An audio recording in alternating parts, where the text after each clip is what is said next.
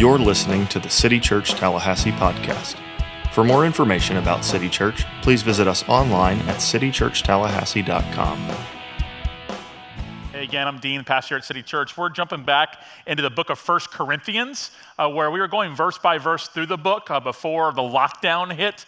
And once we all had to watch from home for a season, for actually a long season, we just kind of tweaked some stuff in terms of what we thought our church family needed to hear. So we took a break from 1 Corinthians. We're jumping right back in. I guess we kind of call this 1 Corinthians Season 2. We started with 1 through 4, and now we are in chapter 5. And the thing about going through books of the Bible is when you get there, you just kind of just where it is where it is. And you can't duck any hard passages. So this morning is actually one of those little tougher passages that we're going to tackle because it is in the scriptures and it matters. And as we get to understand this letter even more, it's critical that we understand what it is God has to say to us. And the reason, if you're new to church or kind of checking out church for the first time in a long time, whatever it might be, we believe the way that God speaks to us primarily is through the scriptures. It is through his word that we understand who God is, what he's like, what he expects of us. So we think the scriptures are elevated above anything else, tradition, opinion, preference, whatever it might be. So if you disagree with anything, you disagree with the Bible, not with me, and that's a great strategy for me. So it makes life a little bit easier. So we're just going to be Bible people around here, and that's what we're committed to. So I'm going to pray for us, then we'll jump into 1 Corinthians chapter 5 and just keep rolling through that book for the weeks to come. Let's pray together. Father, we are thankful for your word that you've given it to us. What an act of grace that we have the scriptures, the words of our God available to us in our Bibles. We ask that we found faithful with those and that they will be real in our minds and hearts. I thank you for what we've experienced this morning with the Victoria's baptism, with the Kellys up here before their church family. We're just grateful for how you're working in people's lives. Lord, we just ask for more of it. We ask that you be with all the churches in Tallahassee as they gather today, that will be united in Christ. And we ask that you keep the enemy out of this place and allow everything I say to be of your scripture, and that will bring you honor and glory. We thank you for all this in the name of Jesus. Amen. My buddy was at Disney World a few weeks ago, and he's a big Auburn fan. So just like a lot of college football fans do, he was decked out in all his Auburn attire. You know, Auburn guy probably likes cows a lot and farming and those type of things. And so he's walking around Disney World, Magic Kingdom, decked out, and they kind of get to a little cluster of people, and he sees somebody who's an FSU fan. And the FSU fan has on an FSU t-shirt, just normal kind of stuff, and she has on pretty short shorts and has, forgive the visual here, but has this big, huge Seminole head tattoo right here on the thigh. It's like you can't get the Wakala out of the girl, you know what I mean? It's right there. And so she looks over and sees him, and she says, "War Eagle." And my Auburn buddy's like, yeah, I got to go up.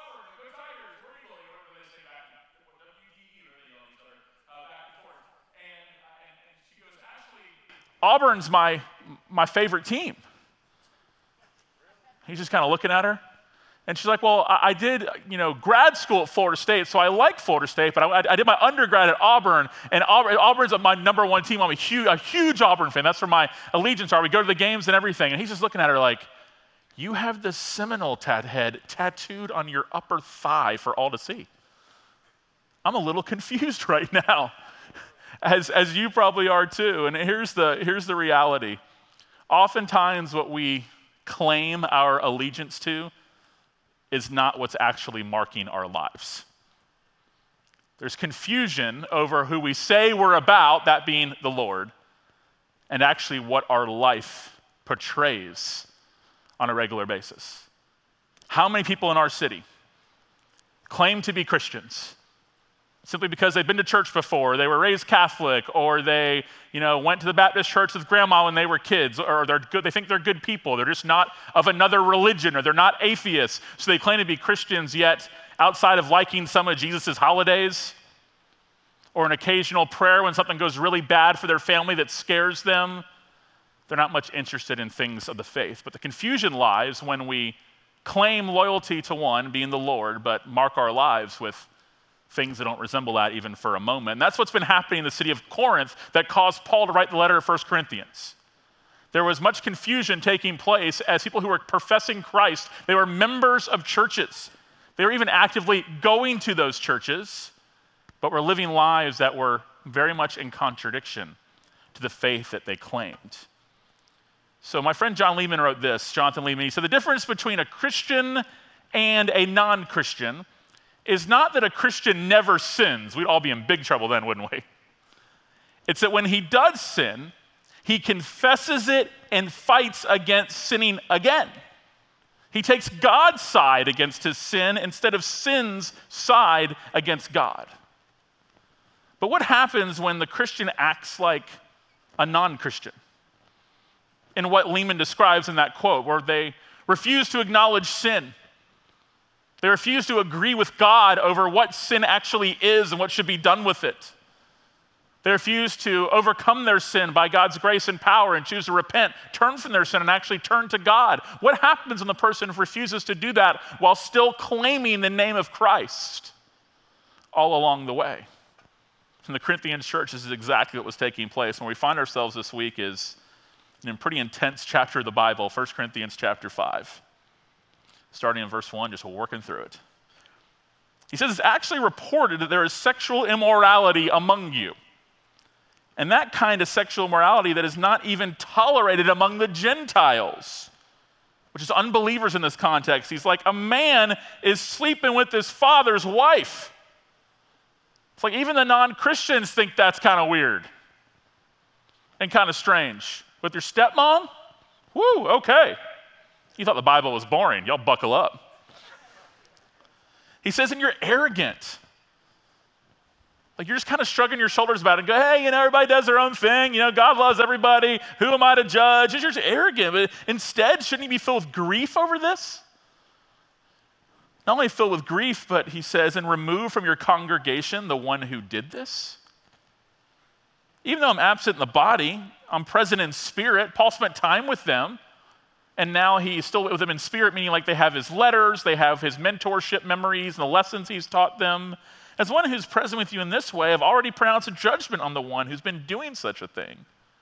He says, when you're assembled in the name of our Lord Jesus, I'm with you in spirit with the power of our Lord Jesus. He says, hand that one over to Satan for the destruction of the flesh, so that his spirit may be saved on the day of our Lord. There's a lot going on here in those first 5 verses. And it sounds really intense, even sounds harsh and maybe even judgmental. Incest is being committed, a form of it. And what was happening with the person sleeping with his father's wife was actually against the Roman and Jewish law. So it's prohibited amongst all people, but it's ongoing what's taking place here. This is not someone who made a mistake one time and was apologetic for it and confessed their sin and got right back in the church and was just trying to live for Christ. This is not someone that just messed up, who made a mistake, who had a momentary lapse of sin and understood it, acknowledged it, and had the help to get back on with life and following Jesus. This is ongoing here.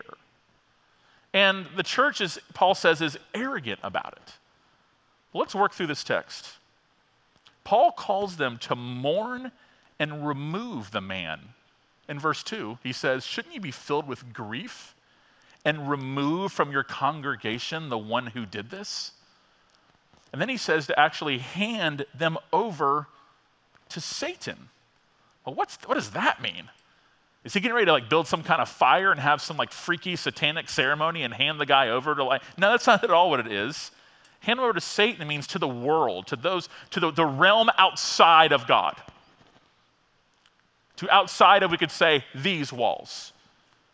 Hand them over to the world because that's what they're acting like and are living in. And there's precedent here. 1 Timothy chapter 1. It's not an isolated event. Even if it was, it would still be scripture and still be true. But it's not. There's precedent here. So for context, 1 Timothy chapter 1, Paul wrote, Timothy, my son, I'm giving you this instruction in keeping with the prophecies previously made about you, so that by recalling them, you may fight the good fight. You remember what I taught you so you can live out the Christian faith. You can live for Christ in your city, lead your church well. Timothy's pastoring a young church. He says, having faith and a good conscience, which some have rejected and have shipwrecked the faith. Then he names names. Among are Hymenaeus and Alexander, whom I've delivered to Satan, so they may be taught not to blaspheme. You see, this sin here in 1 Corinthians chapter 5, he says, even the unbelievers thought this was bad.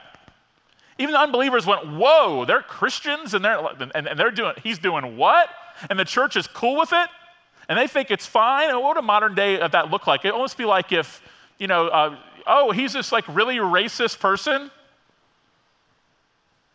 Like everybody in town knows that he's a racist and he's a member of that church. Even the unbeliever goes, like, that was a weird noise. I'm sorry. Even the unbeliever's like, that's not normal. Like, that's not okay for somebody who claims to be a Christian. What's happening here? Oh yeah, he's a Christian. He goes to that church, and every time I see him, he's just like dropping like F-bombs around kids and around people. Like something's off here. Even the unbeliever knows that and is confused. And Paul says there should be grief in the church over this person's ongoing sinful lifestyle. There should be sadness that's taking place, even more than judgment. There should be a sadness taking place as a result of this. This is Ezra, the Old Testament prophet. Look at what his experience was when people were in deep sin and not turning from their sin, when the people of God were acting like they never heard of God. It says in Ezra chapter 10 that Ezra then went from the house of God and walked to the chamber of Jehohanan, son of Eliashib, where he spent the night. He did not eat food or drink water because he was mourning over the unfaithfulness of the exiles. I mean, how about a deep love for God's people and a broken heart over people that are refusing to live for the God they claim to believe in? I'm the kind of guy that, like, I might not eat after a New England Patriots loss. Like, what if, not that this is saying that every person, this is descriptive, not prescriptive. He's not saying that every person has to do that as a result of people's sin. But what if people living sinful lifestyles, what about my own life when I get trapped into sin? What if that caused more mourning in my soul over something as insignificant as who won the game? Alistair Begg, who's a pastor in Ohio, said this, that grief, rather than judgment, should motivate our response to sin. If not, we are Pharisees. So Paul's not saying you should have a judgmental attitude towards this person. Instead, he's saying you should be grieving. You should have grief in your heart and grief in your soul for what's taking place in your church. Or if it doesn't affect us at all, we could say there'll actually be no action taken. You won't do anything or say anything about it. So why is this actually taking place? Why 1 Corinthians 5? Like, what's the point of this? Is this a little too extreme, a little too out of control, a little overboard here? No, what's happening is he's doing this and writing this for the good of the individual, because he cares about the person trapped in ongoing sin, but also he cares for the church, the good of the church family. Verse 6, you're boasting.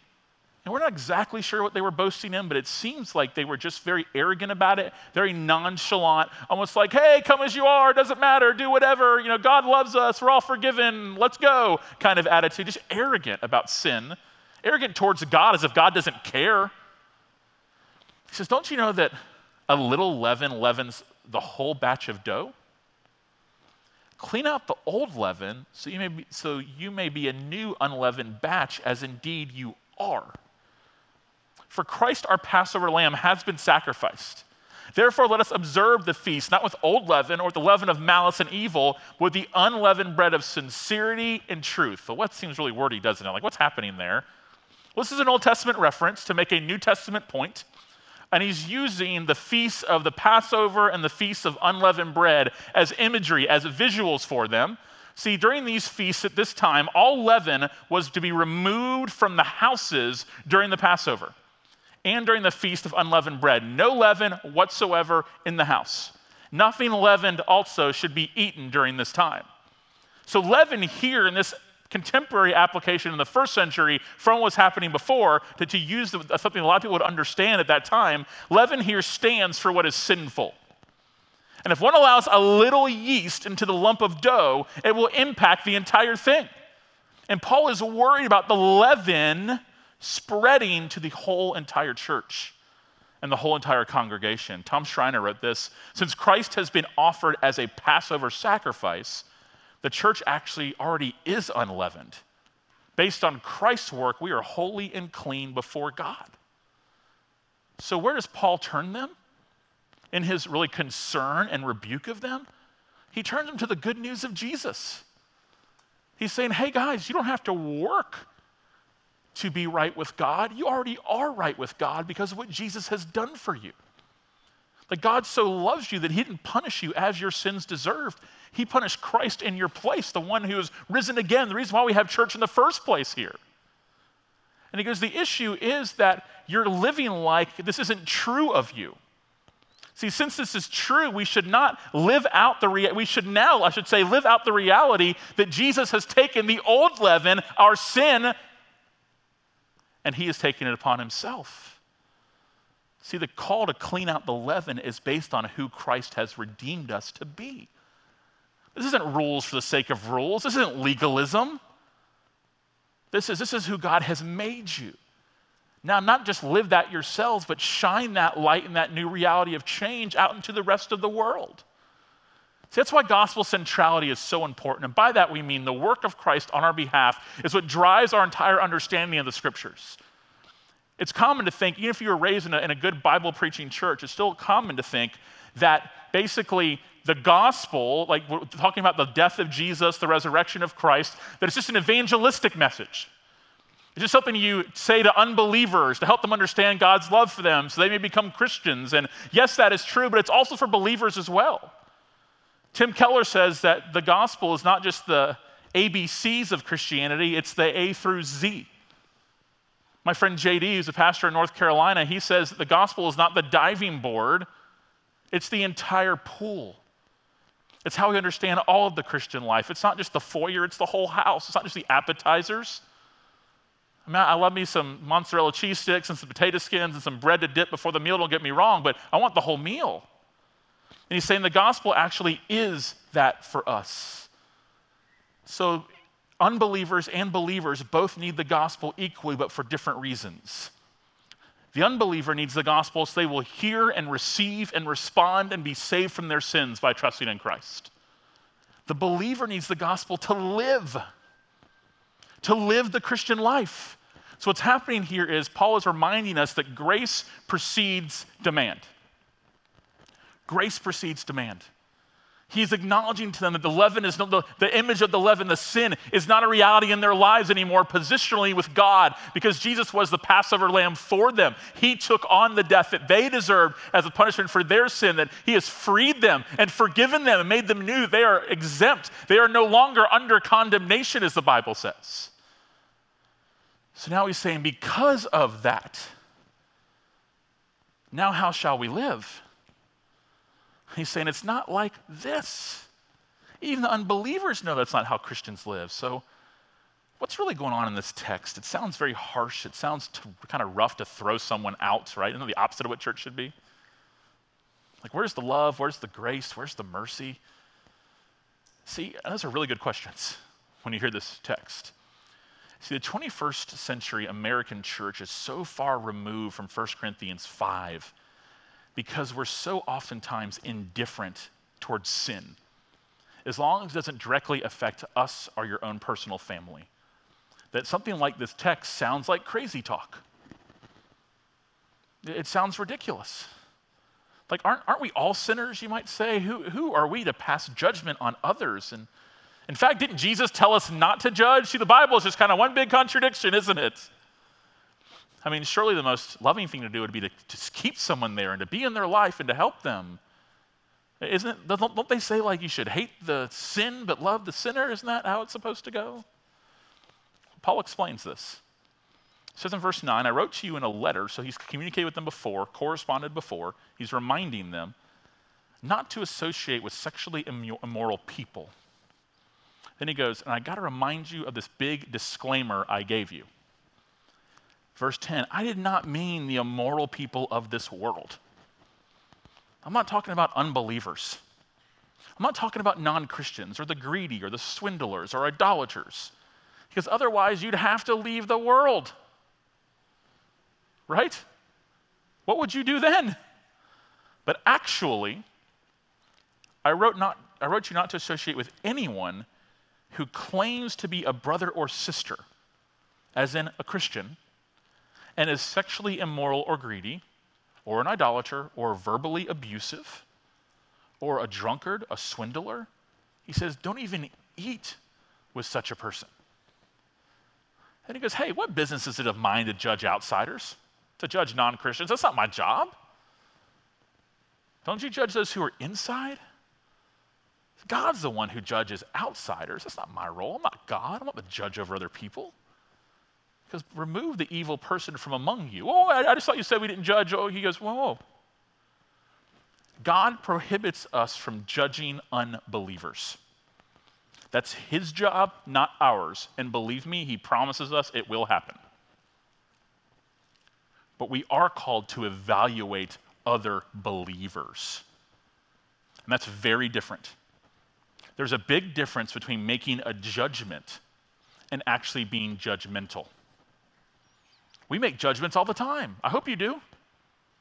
About the daily affairs of your life, about associations, about what's safe, what's not. You make judgments all the time, but being judgmental is a posture. It's arrogant. It's looking down on someone else. Paul's like, hey, just so we're clear, I'm not telling you to disassociate with people who aren't Christians. You have to leave the world for that. And it's also contrary to our mission of taking God's love to the world. But moving from the New Testament letter to kind of a contemporary understanding is not always that straightforward. But the danger is always that we instead will hide ourselves behind difficult passages that make us uncomfortable or action points that we don't think are really right for us. So we need to be clear on what Paul says. He tells the Corinthians not to associate, verses 9 and 11, with someone who is named a brother or sister, but is actually a sexually immoral person. Sexually immoral or greedy or an idolater or abusive or a drunkard, a dishonest person. He says, don't even eat with those people. Now it's important to know, Paul is not speaking about someone who has a lapse in judgment or a time in their life where they mess up, make a mistake, sin. If that was the case, we'd all be in huge trouble and there'd be no one standing in this pulpit. He's not talking about those moments where we give into the flesh, we give into our old lives. He's talking about people whose identity are actually marked by these behaviors. Because he actually labels them a drunkard, an idolater, immoral, an abuser. That is, they engage in habitual, unrepentant, sinful behavior. The Christian who gets drunk and repents or commits an act of dishonesty and repents is not in view. That's not who he's talking about here, because that's not a label for you. That's not who you are. That's not your identity. You're somebody who made a mistake. And in that mistake, what shows you really are a child of God is you repent. You come back to the Lord. This is a person, rather, who has, we could say, two competing identities. Maybe known as a brother or sister in Christ, but their behavior identifies them as an unbeliever. So genuine believers, Paul says, are not to associate with such people. Because this Corinthian church, this is a letter written to an actual church, is tolerating a case of blatant sexual immorality that everyone knew about right in front of them among their church members. I mean, not only should a church not overlook any kind of sexual immorality, but this type of immorality was even frowned upon by the surrounding culture. A guy was sleeping with his stepmom ongoing and a member of the church like it was nothing.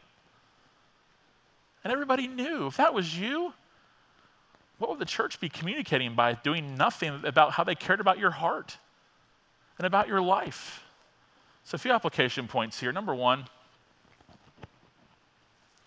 toleration of sin is sinful. It's not just a sin to sin, it's a sin to tolerate sin. Let it go on in your midst without saying anything, doing anything, pretending it's all fine. The book of Isaiah chapter 5, I think it's verse 20, says, woe is you who calls good evil and evil good. Number two, I'm just a simple guy talking simple language, so non-Christians are rolling their eyes. How often do people leave the church, be gone from the church for a long period of time? I don't mean lockdown, I mean just like in general.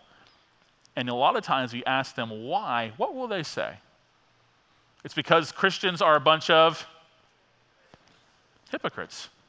That's this. That's what's happening in 1 Corinthians 5.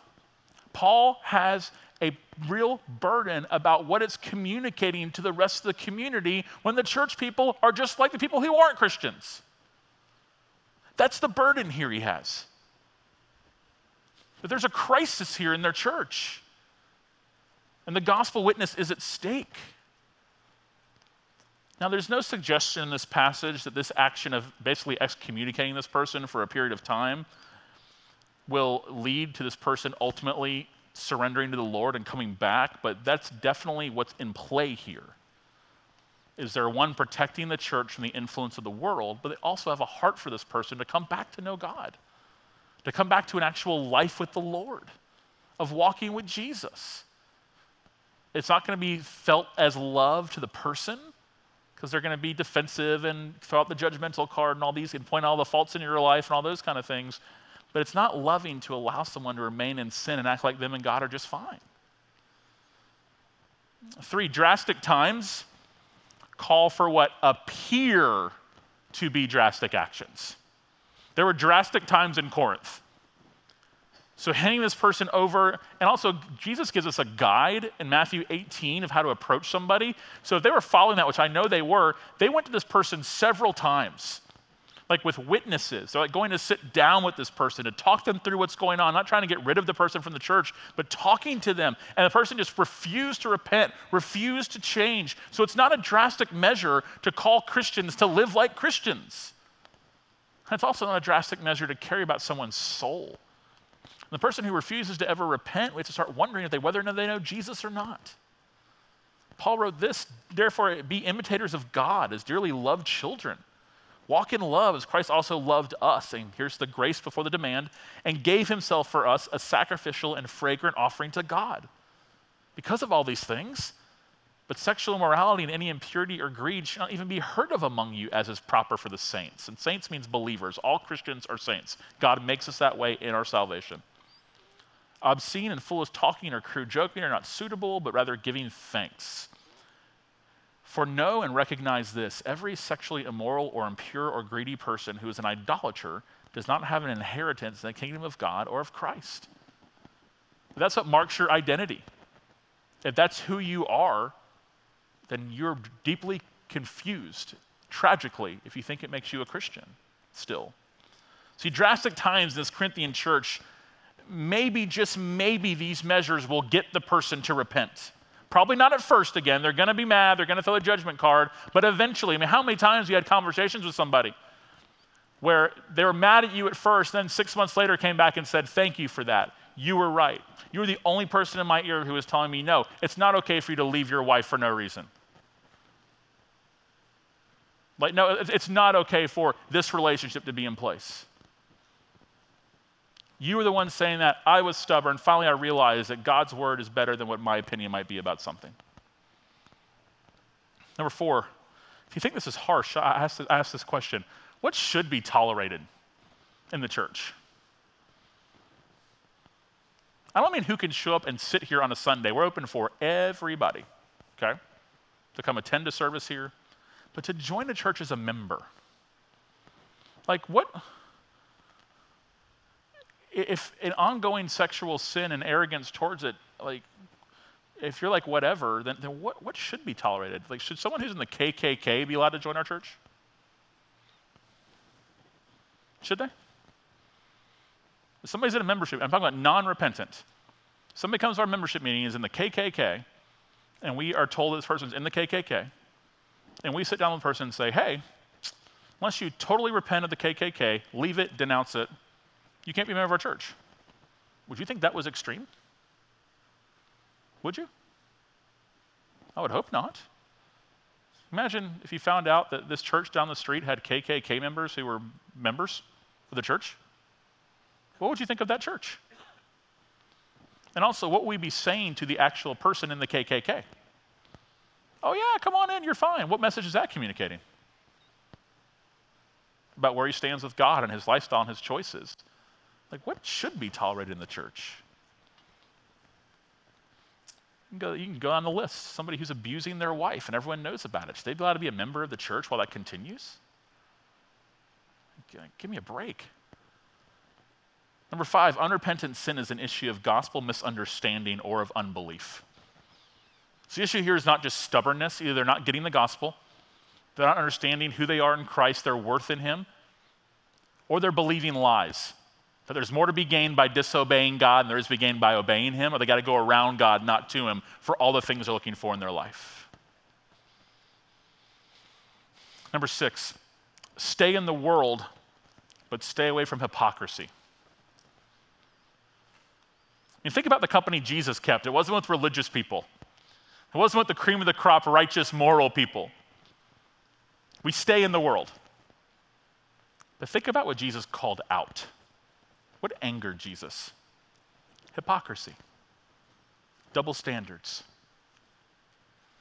So I think this passage calls us to reach out to the lost but reject the hypocrite. Reach out to the lost but reject the hypocrite. Paul has a concern that our holiness as the people of God might be corrupted in some way. It comes at us all the time. But it's not often, he's saying in this case in Corinth, by those who are outside of the church. It's happening by those who are inside. So Paul says is the thing that you really have to look for isn't as much the heathens as it is the hypocrites. And this next one's really important. Number 7, examine yourself before evaluating others. Examine yourself before evaluating others. If our approach to someone is ever, I think I'm really good and you're not, then there's a big problem out of the gate. Remember, it's from grief. It's from concern, not from judgment. It's like when you ride on an airplane during the taxi period when you first get on the plane. And the flight attendant, if you fly ever, you've heard this a million times, you can almost memorize the speech. They tell you if the cabin reaches a certain level of pressure and we need oxygen, when the mask drops down, make sure you put your own mask on before you go and help your child or someone else put their mask on. Now, I have flight anxiety, so if that mask dropped, I'd die instantly, so I'd be irrelevant, it wouldn't matter. But the principle is there. Put your own mask on before you assist somebody else with theirs, because if you're not able to breathe, you're not going to help somebody else be able to breathe. In the same way as Christians, we look at our own lives, because that allows us then to realize that we're not perfect either. We have sins and flaws, that we're so sinful, it took the death of Jesus to forgive us. And that allows us to have the right posture in approaching someone. Here's what Jesus said. Why do you look at the splinter in your brother's eye, but don't notice the beam of wood in your own eye? Or how can you say to your brother, let me take the splinter out of your eye, and look, there's a beam of wood in your own eye? Here's that word, hypocrite.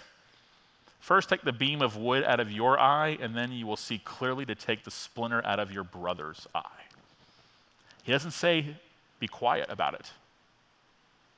He doesn't say, don't say a word about their sin, about their beam, their piece of wood. He says, no, put your own mask on first. Then address somebody else. And the last one, remember the good news of the gospel. That's what should drive us. That's what should motivate us. The gospel is this, Tim Keller says, we're more sinful and flawed in ourselves than we ever dare believed. Yet at this very same time, we're more loved and accepted in Jesus Christ than we ever dared hope. Here's the reality. You can't be yelling War Eagle and claiming that's your allegiance while you're walking down the street at Disney with the FSU tattoo on your thigh. It just doesn't make sense. It's confusion. But that's not even a perfect illustration, because there's not even confusion here in Corinth. These people are in sin, and they're just saying whatever about it. Who are you to judge? They're just being defensive about it. I'm going to live my life, be a part of the church. You can't tell me what to do. You're not perfect either. And Paul's going, okay, this person has this attitude. It's going to kill the church. And it's probably killing their own soul. So it seems like a drastic action really isn't, because it is a drastic situation, though. So we're going to tell this person, hey, as long as you're married, and as long as you're married and you're going out with this other woman, you invited me to dinner. I'm not going to dinner with you guys. I love you, and I'm sure she's a nice person, but I'm not going to dinner with y'all. Are you kidding me? And I'm not going to dinner. That's approval. You and I want to go to dinner, and we'll talk. I don't know what's going on, but as long as this is going on, man, I'm not touching that. I've had to tell people I won't do their weddings before, because attending a wedding is not a neutral statement. I'm not going to do your wedding because she's an unbeliever and you're a believer, and that makes zero sense. And the Bible forbids it. So I wish you happy ever after, but I ain't coming.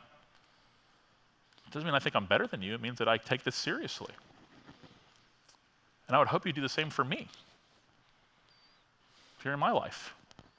and see sin that's non-repentant, that is stubbornly continuing, that's, I guess we could say, continues stubbornly in my life, that sit down with me with one or two people. If I'm still not receptive then, sit down with me with a few more people, the elders of the church. And then if not, then disfellowshipped until there is repentance. And I would hope for all of us that we're the first one in line to walk with them when there is repentance. That we're the first ones ready to go. Like we're the first ones ready to sit down again when the stubbornness finally goes away and the actual agreeing with God about their sin and their need to repent and return to Christ actually happens. We're the first ones in line. Why? Because we never did this out of judgment. We did it out of love. Because we care for your soul and we care for our mission in Tallahassee. Does that mean if you're not perfect, you should never walk in these doors? Actually, it's the opposite. This is a place where redeemed sinners come to gather together to hear the excellencies of Christ and to pray together and to sing together. We also have a witness to the watching world. And we have souls to care for. So as the people of God together, we love having guests here. We love have people that aren't sure on the fence or there. We love all that. But to be a member of this church means you're a part of a fellowship, a community, a brotherhood, a sisterhood, a light city shining on a hill. That's not about America. That's about the church. That we're a city shining on a hill, that we're to let our light shine before others so they may see our good works and as a result glorify God in heaven. We can't reach a world we look like. We can't reach a world we think like. Can't reach a world if we value what they value. Because distinct people point to a distinct God. Let's pray together. Father, we are thankful for your word, even the tough passages. We're thankful that one thing every Christian has in common in this room is that we once were lost, but now we're found. We were in darkness, now we're in light. We were dead, we were made alive in Christ. So we do not believe that we are in better standing based on our morals than anyone else. We believe that our standing is based on the perfection and life and death of Christ in our place. So I ask that now that we'll be so driven by that, and that we'll be so believing that good news of the gospel, that we want to be for others in our same Christian family, to live a life for you that glorifies and honors you, and that we want others that are outside of the Christian family to see a difference in people because we believe that Jesus is the way, the truth, the life, and that we are from a kingdom that is not of this world. We ask you help us to live like it, that we are quick to ask for forgiveness because we know you're even quicker to forgive. And we're thankful that there is more grace in you than there is any sin in us. What great news. We thank you for being such a loving Father, our holy Father, who loves his own glory and the redemption of his people. We thank you for all this in the name of Jesus. Amen. Now let's stand and sing some good news together.